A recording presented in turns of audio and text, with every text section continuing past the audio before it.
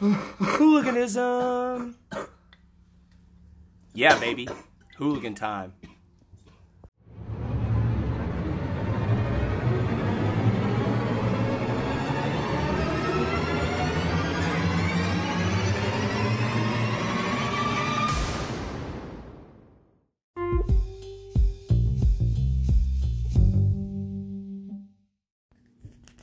Hey, motherfuckers, we're back with my podcast of immense and great, proportionately, unexquisitely mad shit going on. Yes. All right, guys. So, we're gonna do a little something different on this podcast. We're gonna do a Well, we're gonna do a little educational thing here today on drugs. We're gonna go and we're gonna listen in with Hamilton Morris. He's on the Joe Rogan podcast, and I'll pause it, momentarily and throughout some of it. And I want you guys to really pay attention to what he's saying on a lot of these things, because we've had a lot of misconceptions, misconstrued information about psychoactive drugs, psychotherapy, and drugs in particular on their effects on different parts of our body and receptors. So let's listen in with Joe Rogan and Hamilton Morris. By the way, I look up to Hamilton Morris. He's a great neuroscientist. So let's listen in. Boom, and we're live, Hamilton Morris. Sober as fuck. How about you? Absolutely sober. Yes, this time. So we did a podcast 7 years ago, and most people apparently didn't know how fucked up we were. But I figured, damn, we're here with Hamilton Morris. We should go deep. And we just kept hitting that joint till I lost most of my grasp on reality while we're talking. It was just a very slippery conversation. I was just too high to form coherent thoughts. It was just whatever I pieced together was just, it was almost like miming a conversation. But now 7 years later and you have a new place. Yeah. It's beautiful. Yeah, well, you were in the early days. We did it at my house. Yeah. That was way, way, way back in the day. I had no idea, really. I knew who you were, of course, but I didn't know about your podcast entirely. I'd seen clips of you on YouTube, and it wasn't until I was driving home from that recording and my phone just filled with hundreds of emails that I realized, oh, wow, this is a serious phenomenon that I was not aware of. And now I see it's just become huge. It's a weird thing, dude. It's got the wheel. I just sort of have to show up. It's a very strange, and it sounds like false modesty or something like that, but I'm just being totally honest. Like, this thing does itself.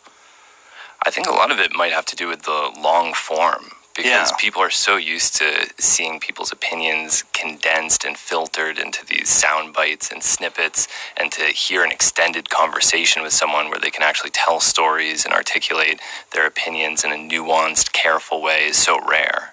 I agree. It's one of the reasons why Now, I like that part right there. That's one of my favorite parts about this episode, is the fact that you get to sit and have conversation. I don't like 10, 15, 20-minute interviews to get to know a person, their business, what they're about. It's just really hard to get to know somebody. You've got to be. You can form a basis of how you perceive that person and how you assume to be that person to be, but in reality, 30, 45 minutes just is not, long enough to get to really, truly understand where someone's coming from with their opinions or, articulate thoughts or whatnot. So I thought that was a great point. So let's take a quick break. And we'll get right back in a second. Okay, guys? Peace. All right, motherfuckers. We're back.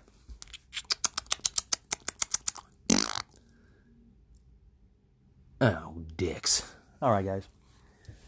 So, if we're just joining in, we're going to go over the history and the effects of drugs, pharmaceutical, all drugs, drug history, basically. So we're listening with on the Joe Rogan podcast. Love this episode, guys. Great episode with Lynn Hamilton Morris.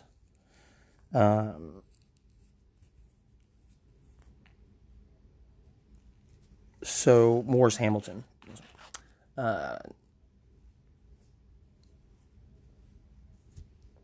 Neuroscientist. Very educated. So let's see what he's got. Here we go. Let's continue on with the education. Don't do those shows anymore, like panel shows and things like that. It's just so frustrating. Oh, it's insane. I have very little experience with that. All right. We're getting to it. Let me take a pinch here.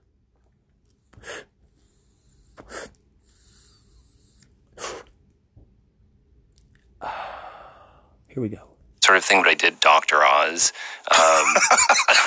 last year. One of the worst ones. Yes, and I don't know how any normal person could function in that sort of environment. I mean, I have a TV show, so arguably I'm well trained for that sort of thing, but unless you're an actor who's prepared a line to say as soon as they point at you, there's no way that you could function because it's not a genuine conversation. It's just an opportunity to launch one sentence sound bites and then audience applause. Yeah, and also the audience is such a strange element to add to a conversation. I mean, if you and I were having this conversation exactly in this room, but to the left of us is an enormous group of people, we would feel weird. We would have to address them. We'd have to turn to them. It would be odd. Following illuminated applause and laughter signs. Oh, God, those are the weirdest. When there's always the warm-up guy who's like, okay, everybody, we're coming back from break. And they hold up the sign, applause, applause, applause, and everybody goes crazy.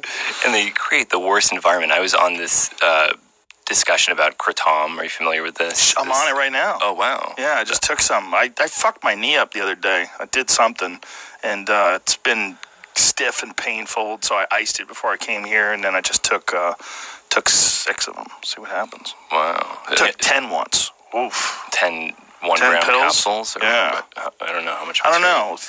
Can you grab that bag? There's a bag that's sitting right on the sink. I'll tell you exactly what's in it. But now I get why people might think it's a drug. What is a drug? Yeah, for sure. But when I took 4, I was like, well, I took 2 for the first time I took it. I took 2. And then a couple times I took 2, and I'm like, this is like a mild stimulant. But then when you get into the range of 8 to 10 pills, it's like, oh, this will fuck you up, this stuff. The stuff I take is Urban Ice Organics, and see, it says take 2. It doesn't say the amount of material in the capsule. What does it say there? 750 milligrams. Okay. So not quite a gram. Not quite a gram. All right. That seems like a reasonable amount. But they always construct these things in these ridiculous, dramatic oppositions. Like it was me versus a woman whose son had died of some kratom-associated overdose. And, you know, it turned... Okay. To clarify, when they say kratom, they're talking about kratom. Okay. So people say kratom. It's kratom. So... into a thing like, well, what do you have to say to this woman whose son died? It's like, I don't know. You know, there are people that die from caffeine overdoses as well. It's tragic that this happens. Have people died from this? Yes. How much do you have to take? An enormous amount. I mean, I think a lot of people set up these unrealistic expectations with these drugs where if they like a drug, they want to say, it's impossible for it to kill anyone. It's impossible. There's no possible way. If you set that as your standard, you'll always fail because people will die doing absolutely everything. Running, having sex, defecating. Aspirin, absolutely. There's nothing in this world that can't find its way into a human death. So if people want to say, and even, cannabis, obviously, people say you can't overdose on cannabis, and essentially you can't. But if you look in the medical literature, there are a number of these cannabis-associated fatalities. You can debate them endlessly, but the point is once a drug enters a large enough population, there'll be a number of sensitive individuals, and someone will die. It doesn't mean that the drug is dangerous. It means that it's unrealistic to set a standard where if anything bad happens to anyone, we have to decide that the drug is dangerous and should be banned. Yeah. Good point there. And I have looked that up in the literature, and you can argue it all you want. It is there. There's no,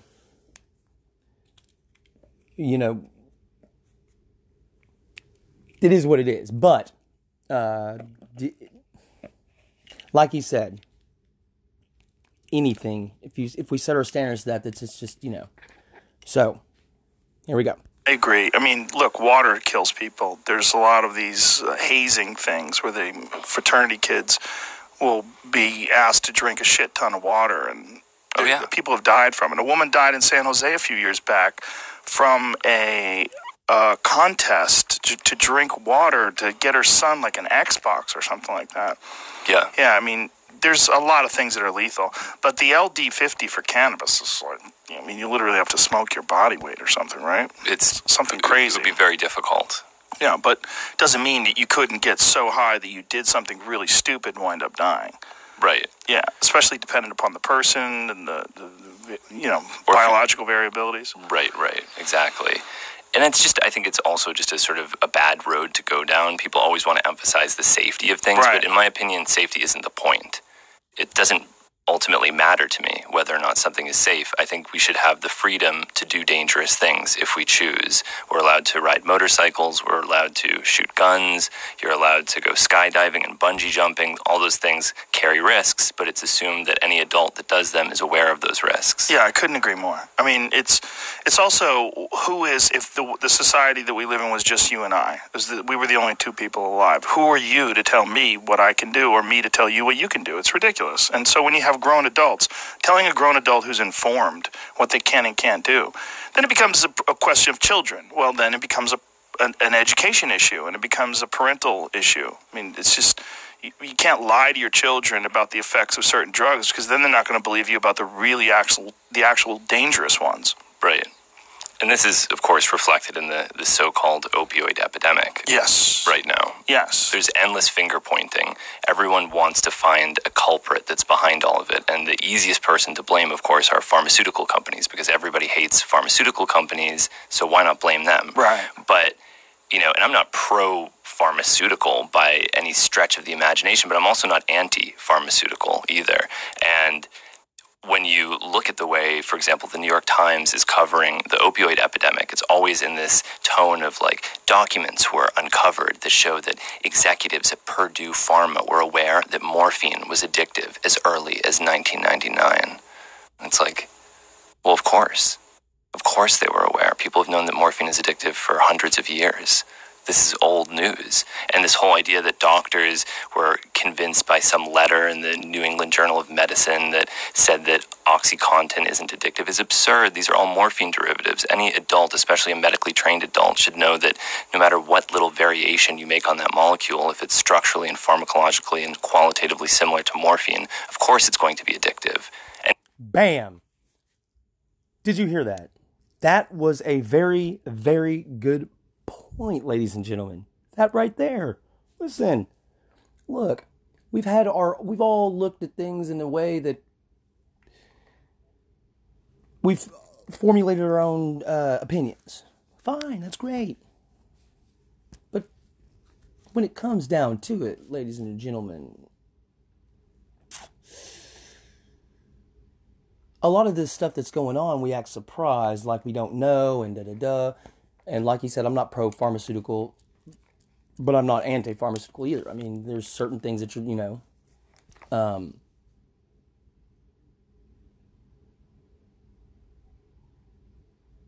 I just think that there's a lot of things that people need to step back and realize and understand and look in themselves before they or we start throwing these assumptions and assuming and bashing and da-da-da. I don't like pharmaceutical companies and because we can't negotiate with them and they can change prices. So we're going to take another quick break here and we'll get back in just a second. All right, fuckos. All right. Alrighty. And we're here to tell you of special things. All right, fuckers. We're back. Bean. Hooligan. Burn Down with Bean.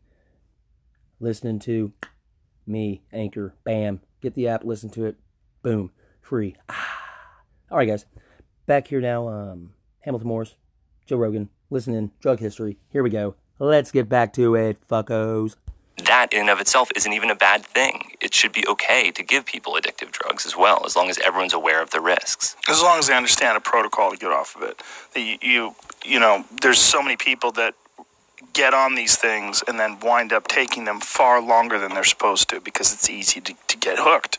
I mean, we need to at least have some sort of responsible direction that these people need to go to get off of them once they're on them.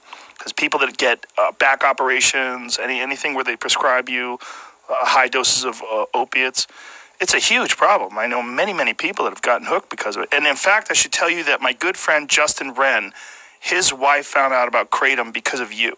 Because of your show, he had a problem with his shoulder, got shoulder surgery. They put him on OxyContins. He was fucked up on them, and he was having a really hard time getting off it, having the shakes really bad, and Kratom is the only thing that got him off of it. Right, and that's not surprising. I mean, this has been known for a very long time in Thailand, and that was actually the reason that it was originally prohibited. I don't know if you're aware of that, but because the government taxed opium and people started using Kratom, then they made Kratom illegal. Is that the right way to say it? Because people say Kratom. Yeah. You're the only one I've heard say Kratom. It's a Thai word. People in Thailand call it Kratom. Oh, okay. So people in the U.S. call it Kratom. It's also, they have, it's like Kratom. So they're like, I'm not going to go that far. But Kratom is closer. If you did, it would be weird. yeah. I'm not, but I feel yeah. Like American people that say Ecuador, Argentina. But it is Kratom. Yeah. Kratom. Okay. So we'll try to call it Kratom. Or something close to that. It's closer to that than Kratom. Right. And so the reason why it was made illegal was because of the fact that it was pinching some of the profits off of the opium trade. Yes. Wow. Yeah. That's fucked up. And so this has been known for a long time that it helps people get off more addictive opioids. And how does it do that? Well, it's an opioid itself, and a lot of people don't want to admit or acknowledge that, but I think we need to get beyond this idea that drugs are inherently bad or opioids are inherently bad just because the ones that we're aware of have a lot of problems. In some sense, medicinal chemistry and pharmacology and all of this are still in a very primitive state, and there's so much to be learned. So we're mostly giving people these derivatives of morphine that have been around for 100 years, and there are better things. We're going to continuously discover less addictive treatments for pain, and I think that the alkaloids in Kratom are a step in that direction, which is so tragic that they're trying to now make it illegal, because this is something that, as far as I can tell, has genuinely helped an enormous number of people reduce their intake of more addictive and more dangerous opioids. Well, one of the things that I felt, and again, my dose was not extremely high, but when I was on it, I was very coherent. It was clear to me that I was affected by something, but it felt kind of good. It didn't feel bad. It felt a little uneasy, whoa, the world feels a little weird right now. But it did not feel like I was impaired. Like, I know a lot of people who take it and exercise. Like, I have a friend, he'll take 10 pills and exercise. It just seems kind of fucking crazy. Yes. But he says he has a great workout. Right. By taking that stuff before he works out. Yeah, it seems to lend itself to a lot of different applications. In Thailand, it's used almost exclusively for that sort of purpose. In the South, it's a drug that laborers use so that they can, collect the latex from rubber trees and just get their job done. That's what it's about. That's what opioids are about for a lot of the world, both in the United States and in Africa and in Thailand, is, people live hard lives, and manual labor is painful and repetitive and difficult, and anything that makes that a little bit more manageable is a very important tool for humans.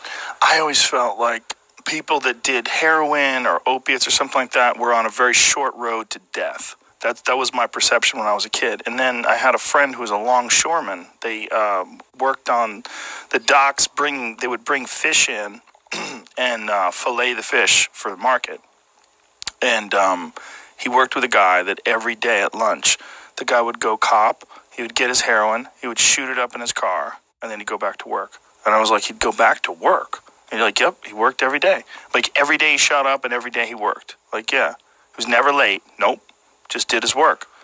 Like, right. Wow. Well, I didn't think you could do that. I thought you did heroin. The next thing you know, you'd just be on the floor in a fetal position in your own urine. And see, we get those personas. Now, look, it does have that effect on people. We know that. I've got a friend that is addicted to heroin.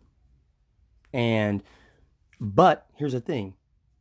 He's addicted to it, but he will get high and go and work. But there's some times where when he's off, he doesn't. And he just, it's really odd. It's really odd, people. Strange things. Let's check back in. You just would fall apart and die. Right. Yeah, there's this idea that people sometimes refer to as pharmacological determinism, that a certain drug has to do a certain thing. So alcohol has to sedate and disinhibit you. Heroin has to addict you and make you a slave to it and kill you. Cocaine has to be a euphoric thing that's done at parties that's also very addictive. PCP has to make you strip nude and run around fighting cops. Compton, fighting cops and punching holes in wooden fences. But when you look at this, anthropologists have looked at certain drugs that are used cross-culturally, like alcohol. And what you find is this whole idea of pharmacological determinism is fundamentally flawed. Drugs behave differently in different cultures, depending on the set and setting of the user. And so you find all sorts of instances that are major exceptions to these rules that we've set up for these various drugs. For example, PCP, which is arguably one of the most ubiquitously maligned drugs in the world. I mean, no one can imagine that PCP is medicinal, but even to this day, PCP is in Schedule 2, not Schedule 1 like cannabis and LSD. Schedule 2, it can still be prescribed, actually, and that's because it had a history of medicinal use. There was even PCP psychotherapy in the UK in the 50s. So this is something that most people wouldn't believe, but to those patients that were taking it then, there was none of this cultural association with PCP being a drug that causes psychosis or makes you strip nude. It was simply another tool for a psychiatrist to use and help people release repressed memories or traumas that they were afraid to talk about when sober. Well, we're seeing that now with MDMA, right? I mean, and also ketamine. Ketamine being used as an actual tool for psychotherapy, particularly for people with depression, it's having really good results. My friend, Neil Brennan, who's a hilarious comedian, he's had struggles with depression. He got great relief from taking ketamine. Right. And what I think is really interesting is, this is often packaged as a sort of psychedelic renaissance, but I think in a larger context, it's a drug-facilitated psychotherapy renaissance, because this was not just limited to psychedelics. People did something called narcoanalysis, where they would give people sedatives like propofol, the drug that killed Michael Jackson, or various barbiturates or various other drugs, and the relaxing effect would allow people to talk more openly to a therapist, and it was considered very effective. Now this idea of a psychiatrist injecting you with a drug in order to help you talk about your problems it's unheard of. I don't think anyone does it anymore, but it used to be very common, and I think a return to that is going to be really beneficial. Yeah, I agree with you. I think the right drugs with the right cases and the right people, and I think we've got to get past these schedules. That when you have things like marijuana and psilocybin and especially DMT, which your own body produces, is a Schedule 1 drug, in the famous Terence McKenna line, we're all holding, when it comes to DMT, it's just stupid. It's stupid that these things are Schedule 1. When you're saying there's no medical benefit whatsoever or medical application for cannabis, it's fucking crazy. You want to have something that really actively promotes a distrust in law enforcement. The scheduling of drugs is one of the best ones, Because when you look at something like marijuana and you see that that's a Schedule I drug, that's infuriating to people that gain huge benefits from cannabis. I mean, people that have going through chemotherapy, people that have, interocular pressure from glaucoma. I mean, you can go down the list over and over and over again. Kids that have epilepsy. There's so many people that have had great benefit, particularly from edible cannabis, from people that have seizures. I mean, you could keep going on and on and on. It's an amazing plant. And to have that demonized because of some ridiculous propaganda from the 1930s that still somehow or another clung on in 2018. When you think about all the information we have now with the internet and the fact that cannabis is still Schedule I, you have assholes like Jeff Sessions still saying things like good people don't smoke marijuana. Like, this is crazy talk. It's crazy, but keep in mind, it was just about 100 years ago that alcohol was prohibited in the United States, and it took 13 years to reverse that. And that was alcohol. There's no drug more integrated into our culture than alcohol, and that took 13 years to reverse. What was that like back then? That must have been madness when alcohol was illegal, when the cops would come in and jackbooted thugs would knock over gin mills and bust open kegs of whiskey and spill it all out. Like, what the fuck was that like? It was disastrous, but I think what's interesting about that is it was a worthwhile experiment. To give them the benefit of the doubt, it was worthwhile to see, because on some sense, you could say that prohibition has a certain logic to it. You could say drugs cause problems, so if we just make all the drugs illegal, then maybe those problems will disappear. But it didn't work. The experiment failed, and there's nothing wrong with a failed experiment, but it's a problem if you keep repeating it over and over and over again for 100 years looking for a different result. Right. And then go to other drugs and go, well, this one, let's try this one. Let's make this one illegal. And it's a terrible PR situation for the police as well. If I were a police officer, I would be the biggest opponent of the war on drugs of anyone in the government, because when you think about why does the average person in New York City love a firefighter? They love firefighters, but they hate cops. Why is that? It's because of the drug war, because a firefighter isn't going to hurt you for something that wasn't really a crime to begin with, for some kind of victimless crime. A firefighter is just there to help you, to save you if you're in trouble. And the same would be true of police officers if it weren't for the drug war. Ideally, there's a little more complexity to it than that. Sure, there's certain